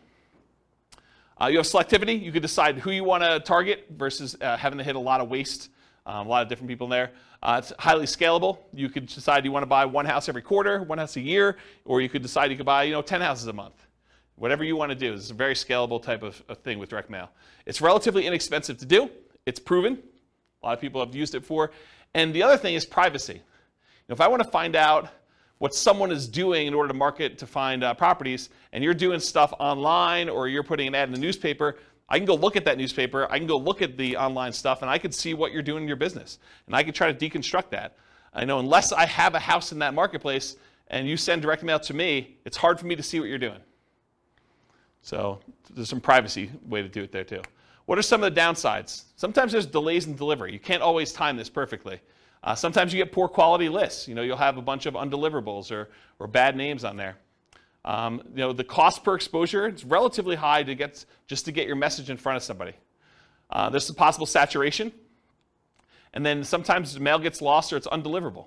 If it looks like an advertisement and you have a disgruntled postal employee, sometimes they'll take your mail and just throw it away, especially if you're doing like every door direct mail where you hit every house in a neighborhood or a certain carrier route. Sometimes the carrier will say, 400 of these, no one's expecting these, I'm just going to throw them away. So you have some loss when you have that. All right, so those are pros and cons. So farm areas, let's talk about mailing lists and stuff like that. I'll show you some examples. So farm areas, geographically, you can decide you're going to market to a specific county or a specific city or a specific MLS area or a specific subdivision or a specific zip code. In my opinion, if you're going to go target a certain area with a mailing list, I think you should try to run some data on that thing and try to find out, hey, what's the typical age of a property or the range of property ages? What's the typical property price range of that list? How many days on market is it typically taking to sell in that area? How big of a discount from list price or premium over list price are people getting in that market? What's the price per square foot there? What are the typical lot sizes? And the reason why I think you want to run this is so that you don't spend a bunch of money on marketing for the first couple times you do it, only to realize you're getting really crazy, crappy leads because they're not what you want. You want to find out what the people you're mailing to, their houses look like from like a data perspective. Your own ones or ones around you, so you pick geographically. You don't have to do local. You can decide to buy outside another market if you prefer. I was doing a lot of stuff in other markets. So I would do some stuff here, but I finally started doing a lot of marketing to some other cities that I wanted to buy in. Finding deals that fit your criteria based on geographic stuff, and then there are exceptions to every rule, all this stuff. Continuing on with mailing list selection, so you can decide property types. I only want to do detached properties like single-family homes or attached properties, condos and townhomes. I only want to focus on multifamily. I only want to focus on mobile homes or modular homes or manufactured homes. You can pick your price range. You can pick your median price, your average price, your low end, your luxury, whatever you decide you want to focus on from there. You could focus on financing, especially if you're going to try to come in and buy properties subject to or with wrap financing, or if you want owner financing. So you can look at the mortgage balance. You want to do low equity if you want to buy properties with subject to or wrap financing or lease option, something that has a high mortgage balance so you could take it over, and more likely to be able to structure a deal like that than someone who owes something that's very little, like directly subject to. Or if you want to try to get owner financing, try to do ones with low mortgage balance or no mortgage balance. And if you can't get that data sometimes you could look at the date of the mortgage, and if it's a really old mortgage, it's very close to be either completely paid off or very low at that point. Type of loan, FHA or USDA, beware of doing subject to on those, but it could be good for assumption if you're willing to move into property. VA loans or conventional financing, and then if there's a private loan on there, if you're looking to raise private money, you can look for all the different private loans and try to reach out to the private lenders and see if you can get some financing. They've already done it once. So you look at that as your kind of like private money list. Years owned, so you look at the last sale date. The shorter the ownership period, the more likely it is to do a deal like subject to or wrap financing or lease options. The longer the ownership period, the more likely it'll be paid off and you'll be able to do owner financing. There's just general rules. If there's no public data, the last purchase could be prior to the electronic recording of that, and so those are probably paid off. The age of property, newer properties, lower maintenance, lower equity, subject to wrap financing and lease options. Older properties tend to be more fixer-uppers, free and clear, and owner financing. So if you're looking for those lists. And then demographics, the age of the owner. You could find people that are likely to have more equity by looking at age of owner. And then occupancy, whether they're owner occupied, someone's living there, or if it's a landlord, absentee owner, where the tax bill is being sent to an address other than the property address. And it can be either out of town, out of state, or out of country. And then other specialized lists, you can look for vacant properties or probate properties as examples. Probate properties are properties that are owned by heirs, like someone has died and then it's been passed on to the heir. Any questions on this? Oh, I guess there's one more. Size of the list. So if your list is too big, you may want to narrow it down. If your list is too small, you may want to expand out your criteria or just be willing to do less deals. So typically break your list into thirds and mail each third every month and then repeat at the end. So go back to the beginning so that you're mailing everybody once a quarter. You build credibility and consistency by doing that. Repeatedly doing what you say you're going to do and you get referrals. If your list is too large, use a smaller list. If your list is too small, expand. I think I talked about that. Any questions on list criteria before I go into some other stuff? All right, cool. So mailing list sources. So where do you get these lists from? So all the stuff you can get from public record, like property characteristics, loans, age of property, things like that. You can get that from public records, either your local property assessor or title companies or RealList. RealList is what we use here in our local MLS. So if you have access to the MLS, you could download a RealList public record list, or RealQuest, which is, I think, another product by the same company, which is a variation like what they offer. And then other sources of mailing lists: ListSource, Listability, InfoUSA, and Melissa Data. And some companies will specialize in just general characteristics of the property. Some will be able to give you kind of like mail merged lists with other data, like they can combine a property address with other things they know about them, like bankruptcies or foreclosures or income level or things like that, if you want to have things merged together. It'd probably be a whole class on just mailing lists, but that's the idea. And then list hygiene, you're going to mail stuff, you're going to get things returned to you as undeliverable. So you got to do stuff with them. So number one, remove duplicates before you send them out.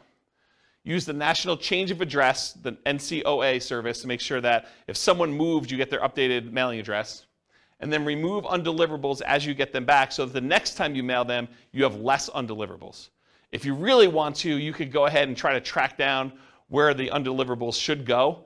I never bothered to do that. I probably could have had, there's probably a whole business model of you just focusing on the people that that are doing the undeliverables, because I think a lot of investors would just not do anything with the undeliverables, so you could go focus on them if you want to.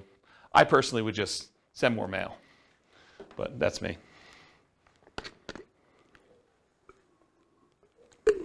All right, cool. Message. So what marketing messages will we be mailing? We already covered all those marketing headlines before. Now I'm going to show you some actual sample postcards. So here's one example postcard. The headline for this one is, do you need to sell a house in city name? The company name will buy your house from you on the day of your choice. You will receive the same money for your equity as if you listed and sold through the real estate agent. So they're taking off, 6%-ish, depending on what the market is. You pay no commissions or fees. I pay no commissions or fees, but I'm going to net the same as a real estate agent. Sounds like I'm paying a commission or fee. Sell your house on the date of your choice, full equity, no commissions, no fees. That's their marketing message. Has the company name, their telephone number, including an 800 number and a local number and their website address. And then on the other side of the postcard has their name, that they're part of the Better Business Bureau, which, by the way, you just pay a fee and you can be part of Better Business Bureau.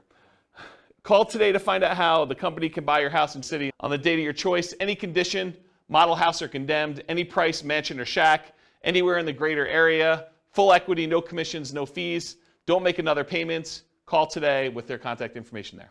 That's a postcard. Here's another postcard, different one. Dear so-and-so. Oh, this is from me. This would be interesting. So my investor group is interested in buying your property located at blank in city. We buy several houses each month, and we're looking to buy more in this area. So what did I just do? I borrowed credibility, right? So if you're brand new and you're part of an investor group, maybe your investor group buys several houses, right? So now it's not necessarily you. If you're a brand new investor, you can do this. Should you have any interest in selling quickly and easily at a fair price, please call us at telephone number. If you get my voicemail, please leave a message for a prompt return call. When you're ready, I'd be glad to meet with you, inspect the property, and let you know exactly how much we can pay. You can also visit us at website address to submit a property information form and get the ball rolling. We have purchased hundreds of properties throughout our area since a date, so you may be a perfect solution for you selling your property. Call or visit our website to learn more about how we can buy your house as is on the date of your choice. Thank you. My telephone number, my name, my telephone number.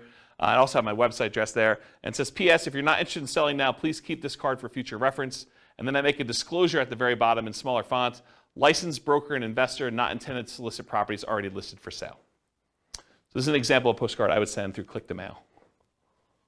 Any questions on it? Here are some handwritten letters. Dear so-and-so, I'm currently looking to purchase a property in the blank county area. I've looked at several properties in the area, and I'm seriously interested in purchasing your house at blank. Do you really think they looked at properties in the area and that they picked mine out? Yeah, this is the challenge, right? Like, I think you lose credibility with this. A few good things to make an easier sale are, 1, the condition of the property is not important. 2, no realtor commissions. Why pay a commission if you don't have to? 3, I will pay cash and purchase in as-is condition with no bank inspections for termites, roof, electrical mold, etc. Is it really the bank doing that? Not really, but I'm being critical. I should be less critical. 4, our closing time is fast and flexible. You will not need to do any fix-up work if you are interested in selling. Please feel free to call me on my private toll-free number, which is this telephone number, and sincerely their name. What's that? It feels like an old letter. Do we say toll-free anymore? Yeah, probably not. Probably not, right? I do say area. Yeah. Here's another one. This one's not handwritten. It has a date and address and regarding a property address. Dear so-and-so, this company is interested in purchasing the property listed above. We will buy the property in its as-is condition. You will not have to make any repairs or improvements. We will make a cash offer to ensure there will be no problems with financing. You will not have to pay a real estate commission, and we will close around your schedule. Thank you for your consideration. If you're interested in selling the property referenced above, you can contact me directly at a local telephone number. Best regards, their name and their company name. Here's another handwritten yellow letter. This one was photocopied onto this. So, and then they had, you could tell the ink was different, so they would photocopy it, and then they'd write the name and the address separately. So everything else was photocopied, but then it was handwritten in the same ink color. So dear name, hi, my name is blank. My wife and I would like to, by the way, is this a male handwriting or female handwriting? Yeah, but it says my name is male name, right? I think you lose a little credibility there too. It's possible it's male handwriting, but this looks like female handwriting to me. Does it look like, anyone think it's male handwriting? No one in the room. Okay. What's that? I was kidding. I said, are you saying men can't have nice handwriting? No, I'm just, maybe, yeah, I guess that's probably inappropriate. Okay, I take it back. What's that? But do you think it also, people would lose, I think, I've thought about saying my husband and I, but I think as a female I would lose credibility in a lot of. Oh, I don't know about that. And I probably shouldn't touch that one. I don't know. I mean, the world's unfair. It's unfortunate, but maybe. Yeah. Yeah. Please call us at telephone number. They give multiple numbers. They also include their fax number and their email address. Please call. Thanks. And they've got his initials on there. This is a big national chain. This is a version of their letter. It's got the address, dear, certain names. Records indicate that you are, oh, this is actually a really instructive letter. You should really read this one. Records indicate that you're the owner of the property at blank. Are you interested in a cash offer for that property? Our business is buying and selling houses and multiple house packages. We rehab and resell houses, and we sell property to other investors. So they're telling you they buy houses, but they also say, hey, look, if you got more than one, we'll buy all of them, right? They're telling we'll do the package. We rehab and resell them. They're telling you what they're doing, and then we resell them to other investors. Well, that's pretty interesting. We only buy houses at a discount. They're disclosing that up front too, right? But when we buy them, we pay cash. We pay most normal closing costs. We take the house as is. You don't need to do any repairs, and we can close quickly if you want us to. If you're interested in selling and would like a quick cash offer on the house at blank, please call 800 number 7 appointment to see your home. We maintain a very high professional standard. We maintain very high professional standards in the conduct of our business. We believe in making a positive contribution to our community. Please call toll-free number. Excuse me, if you're interested in selling your home, if you have any questions, thank you for your time to review my letter. Sincerely, their name. P.S. We pay cash and most normal closing costs for properties, and we could pay quickly if you want us to. Are you interested in selling your property at blank? Please call this number. So the P.S., which is the second most read part of the letter, is just another offer. It's basically repeating the offer. That's pretty instructive too. PPS, which I guess is the second PS in the letter, not ready to sell today, then please keep this letter with the important real estate documents and call us when you're ready. Interesting, right? I thought that one of the things I liked about this one is they're telling you we're looking for a discount. So are they going to get a higher volume of calls or more qualified calls? More qualified, right, yeah. I bet they paid a lot to have that drawn up too. Yeah, like tested it and professional copywriter sort of thing? Yeah, and this is what's great. Like once you get a copy or a couple copies of these, you can modify it to your own stuff, right? Like don't copy it verbatim, but massage. Kind of use this as a guide and then write your own. Here's another couple postcard samples. Rachel buys houses in city. Unwanted estate, foreclosure, divorce, other bills piling up, had enough landlording, need to get out of town. Any condition, any location, any situation, close in 10 days. Call Rachel at her telephone number here. Problems don't just solve themselves. Call Rachel for a free consultative session. It's not as important why you need the cash as it is that Rachel can get you the cash and reduce your stress in as little as 10 days. And then Rachel buys houses, has their address, any condition, any location, any situation, close in 10 days. Call Rachel at her telephone number. That's another example of a postcard. Here's a couple other handwritten ones. Can you tell this one's like computer generated on the left? Yeah, right? So, dear name, I would like to purchase your property. It's designed to be handwritten-ish. I would like to purchase your property located in city. I'm eager to purchase property in this type of neighborhood and was curious about your house located at blank. Are you interested in selling? Because I'm ready to purchase your property with cash quickly, and you don't need to be concerned with any repairs or inspections, plumbing, roof, termites, etc. I enjoy fixing these things myself. Please understand that I'm not a real estate broker, so we can avoid commissions. Also, I'm prepared to pay all closing costs. So if you're interested in a simple all-cash deal, please call me now at telephone number, sincerely their name. And then here's another one. This is actually me, although it's my partner with the letter. And so this one was photocopied onto a sheet, and then we would write in their address here and their name up here. So everything else was photocopied with black ink onto a yellow legal pad sheet of paper. Basically, we'd go get the legal pads, we'd cut them, we'd pull them out and stick them into the copy machine and just print it right on this. And when we did a white sheet with the thing, we had a yellow sheet underneath it so you could see where the lines would line up, and then we just copied it right onto here, and so that's how this was done. And if you turn this over once it's actually done, you could see where it's real ink versus where it was copied, so you could see that the name and the address was kind of put in there. But everything else was standardized. So it says, dear, whatever her name is, my name is blank, and I'm a real estate investor. I'm currently looking to purchase a property in blank county. I've looked at several homes in the area, and I'm interested in purchasing your property at blank. I'm not a real estate agent and do not intend to use one to purchase a house. Why pay a commission if we don't have to? I will purchase your property as is conditioned, so if you're interested in selling now or in the near future, please call me at blank, sincerely their name. So that was an example. Here's another postcard. Tell me if this one reeks of credibility or doesn't for you. So, dear blank, last week Tuesday, I was driving around the neighborhood and noticed your property at blank. I did some research in the public records department and noticed that you had owned it for quite some time, and so I was wondering if you had thought about selling. Okay, so first of all, I don't think this guy even lives in this city because I happen to know him. So I don't think he was driving around the neighborhood, and I don't think he did any research in the public records for this property in particular. I think he did a search for all properties that met certain criteria. Anyway, getting back to it. I'm interested in purchasing 2 investment properties in the area. I want to try and talk to you personally, but was not able to find your phone number. When I buy your properties, there are no fees or commissions. In fact, I'm willing to pay all of your closing costs. That would mean thousands of dollars in savings to you. Additionally, if there are tenants, I could buy it when they're with them there, so you won't have to worry about having them move out. I did not want to miss your call, so I took the time to record a message. I didn't want to miss your call. So I took the time to record a message about my offer to buy your property. Please call this toll-free number with an extension. You can call 24 hours a day, 7 days a week. Look forward to hearing from you soon. What do you think? Do you like the other ones better? This is the front. Urgent notice. Please just turn this card over for my very important message about your property at blank. All right, here's another one. Oh, this is me. Let's see if I can critique myself. All right, my company's interested in buying your property at blank in city. As a professional house buyer, I look to buy several houses each month, especially in this area, and since we use a long-term approach, we can usually offer you top dollar and close whenever you want. There's no need for you to fix up the house, put it on the market, pay any fees or commissions when I buy your house. If you have any interest in selling now or in the future, please call me direct at blank. You can also learn more about how we can buy your house quickly and easily by listening to a 24-hour recorded message at blank or visiting a website address. Even though I'm a licensed real estate agent, my only reason for writing you is to buy your house, not list it.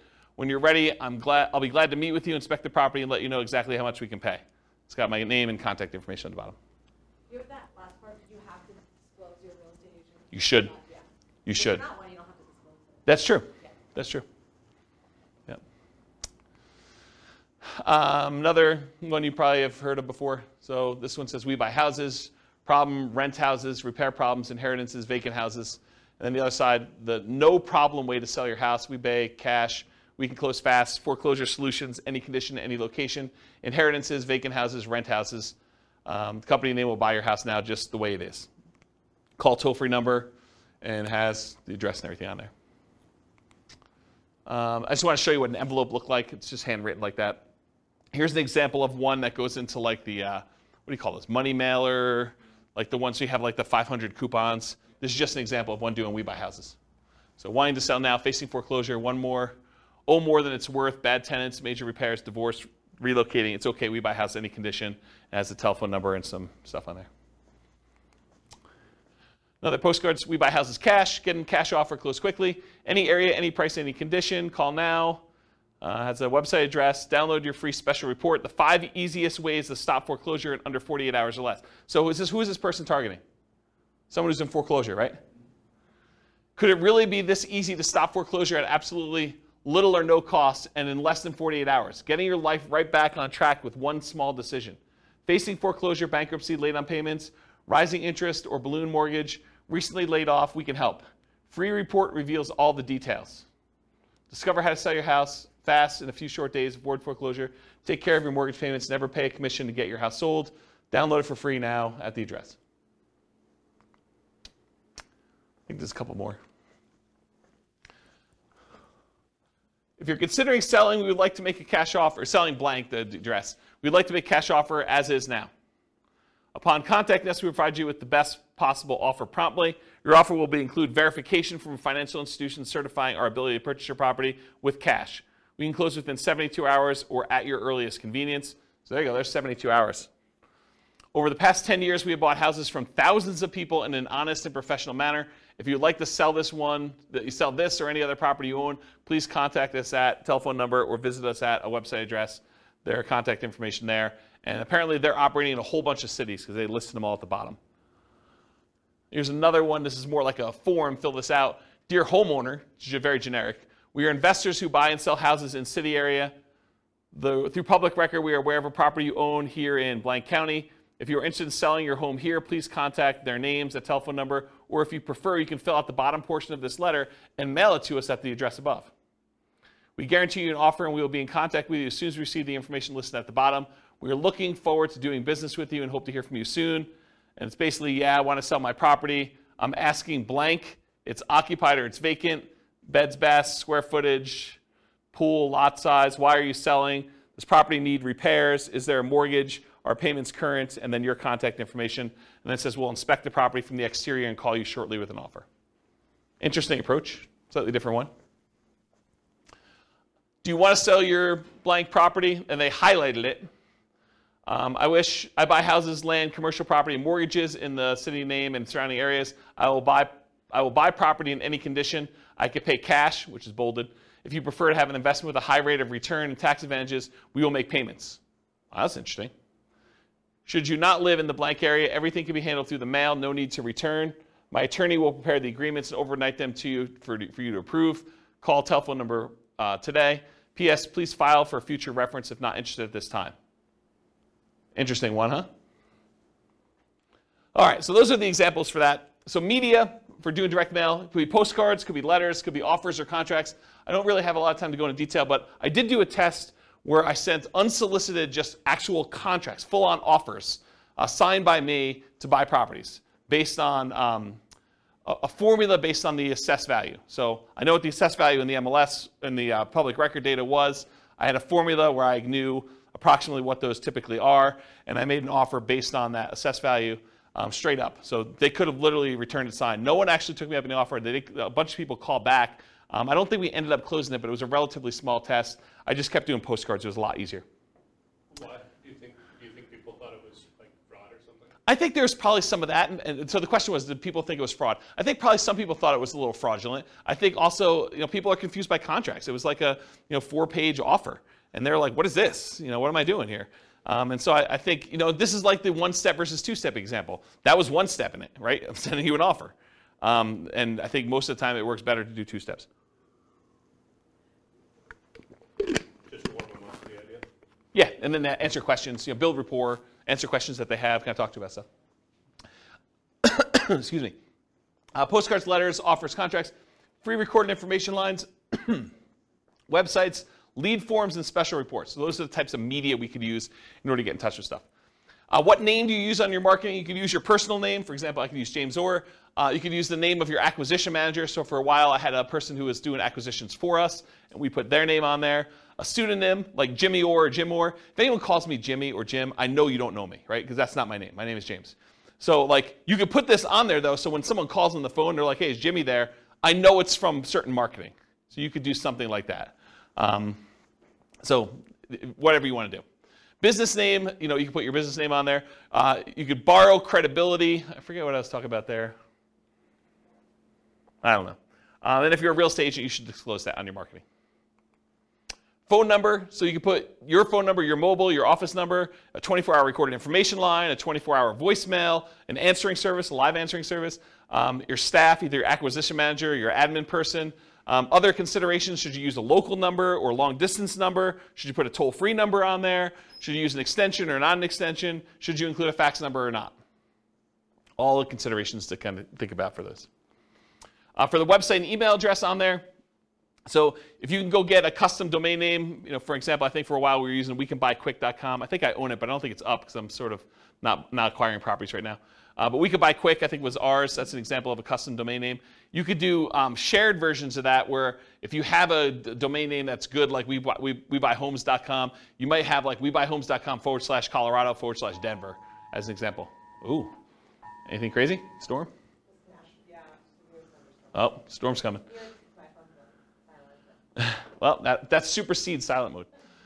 Specific subpage, so example, you could have it, like my name, jamesorr.com/sell your home or sellyourhome.php, like whatever page you have as a sub-home for that stuff on there. And then if you do 2-step marketing, you can have them go to a lead form that sends a special report, or have them go directly to the special report just shown on there, or you can have them go and see your testimonials and credibility packet online as well. So those are just options for that. And then email address, do you use a free email like jamesorr@gmail.com, or do you use like a custom one like james@wecanbuyquick.com, which doesn't go anywhere, so please don't email me at that one. You can set up an autoresponder so that if people acquire stuff, they can do that. Or there's certain services where you can email an email address, and that subscribes you to an email list, or it can go directly to you, as some examples. What return address to use? Should it be business or personal? Just make sure it matches your thing. If you're saying my wife and I buy houses, you don't want to have like your business address and have it be a business name on there and stuff like that. I would not recommend doing your home address. You might get people actually coming and driving by, especially if they're upset for whatever reason.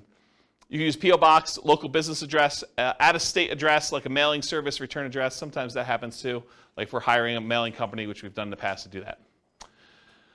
Mailing frequency. Sorry, I'm a little over, guys. Hopefully you don't mind.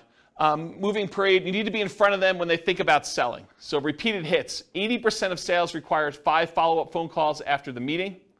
That's according to the Marketing Donut. And at any given time, only 3% of your market is actively buying, or in this case, selling. 56% are not ready. 40% are poised to begin. And that's from Vorsight. And then 63% of people requesting information on your company today will not purchase for at least 3 months. And 20% will take more than 12 months to buy, and that's from Marketing Donut as well. So you got to keep in front of people over time, and only a small percentage of people are like ready to go right now. If you email them or you mail them again 3 months later, you have another percentage of people that are kind of doing that. And then certain ones will take a little bit of time to actually make a decision, so those come back around. You build this up over time, and you have a much better, more stable lead flow after a while. Then mailing services, you could use local print and mailing houses, or the U.S. Postal Service has a company that they do for doing direct mail services called click2mail.com. It's click the number 2 and then mail.com for doing that. That's it. Any questions? Was that helpful? Was that like good overview of how to market, find off-market deals? A lot of detail? Good stuff for you? Any questions? If you guys want to, are you going to do stuff? Like, what do you need help with? What questions you got? None? Overwhelmed? Only kind of related, but so when you're talking like to the MLS or different things, is there a way, you talked about different things to look for if you're looking for a certain number of bedrooms, that's obvious, but is there a way to search for like unfinished basement? I feel like I never see that. In the MLS you can, but not in assessor data. Well, I wonder if assessor data has that field. We're getting so much better at that. I bet you there is some fields for that. Okay. But you'd have to look it up. You'd have to go pull down the data, because a lot of times these have like 155 fields, right? Like there's first name, last name, property address, mailing address, city, state, zip code, square footage, assessed value. Like they have a whole bunch of fields for all that stuff, and one of them may be that. And it probably depends on your local MLS for those that are listening to the recording. But I have not looked for that one. Yeah, I know it's in the MLS. So I don't know if it's in public record data or not. Yeah, I'd have to look at that. The public record has a bunch of data points, though. They have a whole bunch. Yeah, you're looking for like opportunities to do like fix up a basement or something. Yeah, like, yeah. Yeah, like we were talking last week, I'd asked you, I think, about, I forget which one it was, nomading, fix and flip to nomad, yeah. Or whatever. We were just talking about ways to buy houses where we still have conventional financing because it's totally run down. Yep. We can't, but if it's a house that has an unfinished basement, you can get good financing and then potentially add beds and baths. Yeah. Some value. Yeah, that's a good way to do it. Yeah. Yeah, that's a good idea. That's probably a good strategy to do for like that fixer-upper nomad version. Yeah. Cool. Any other questions? Sorry for going late. I appreciate you guys coming. Thank you all. I will see you all next week. Bye-bye for now. With home prices up, mortgage interest rates up, and rents up, but not quite enough to counteract the higher prices and interest rates, cash flow on rental properties in Jacksonville is harder than ever. Book a call with the Real Estate Financial Planner to apply our proprietary 88 strategies to improve cash flow on your rentals. See the show notes for a link to schedule your call and improve your cash flow today.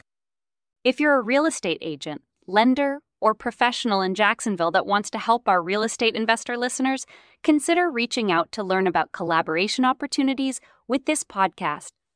We'd love to add more value to our listeners by having you assist our investors buy, sell, and finance their real estate investments. See the show notes to schedule a call to discuss collaboration opportunities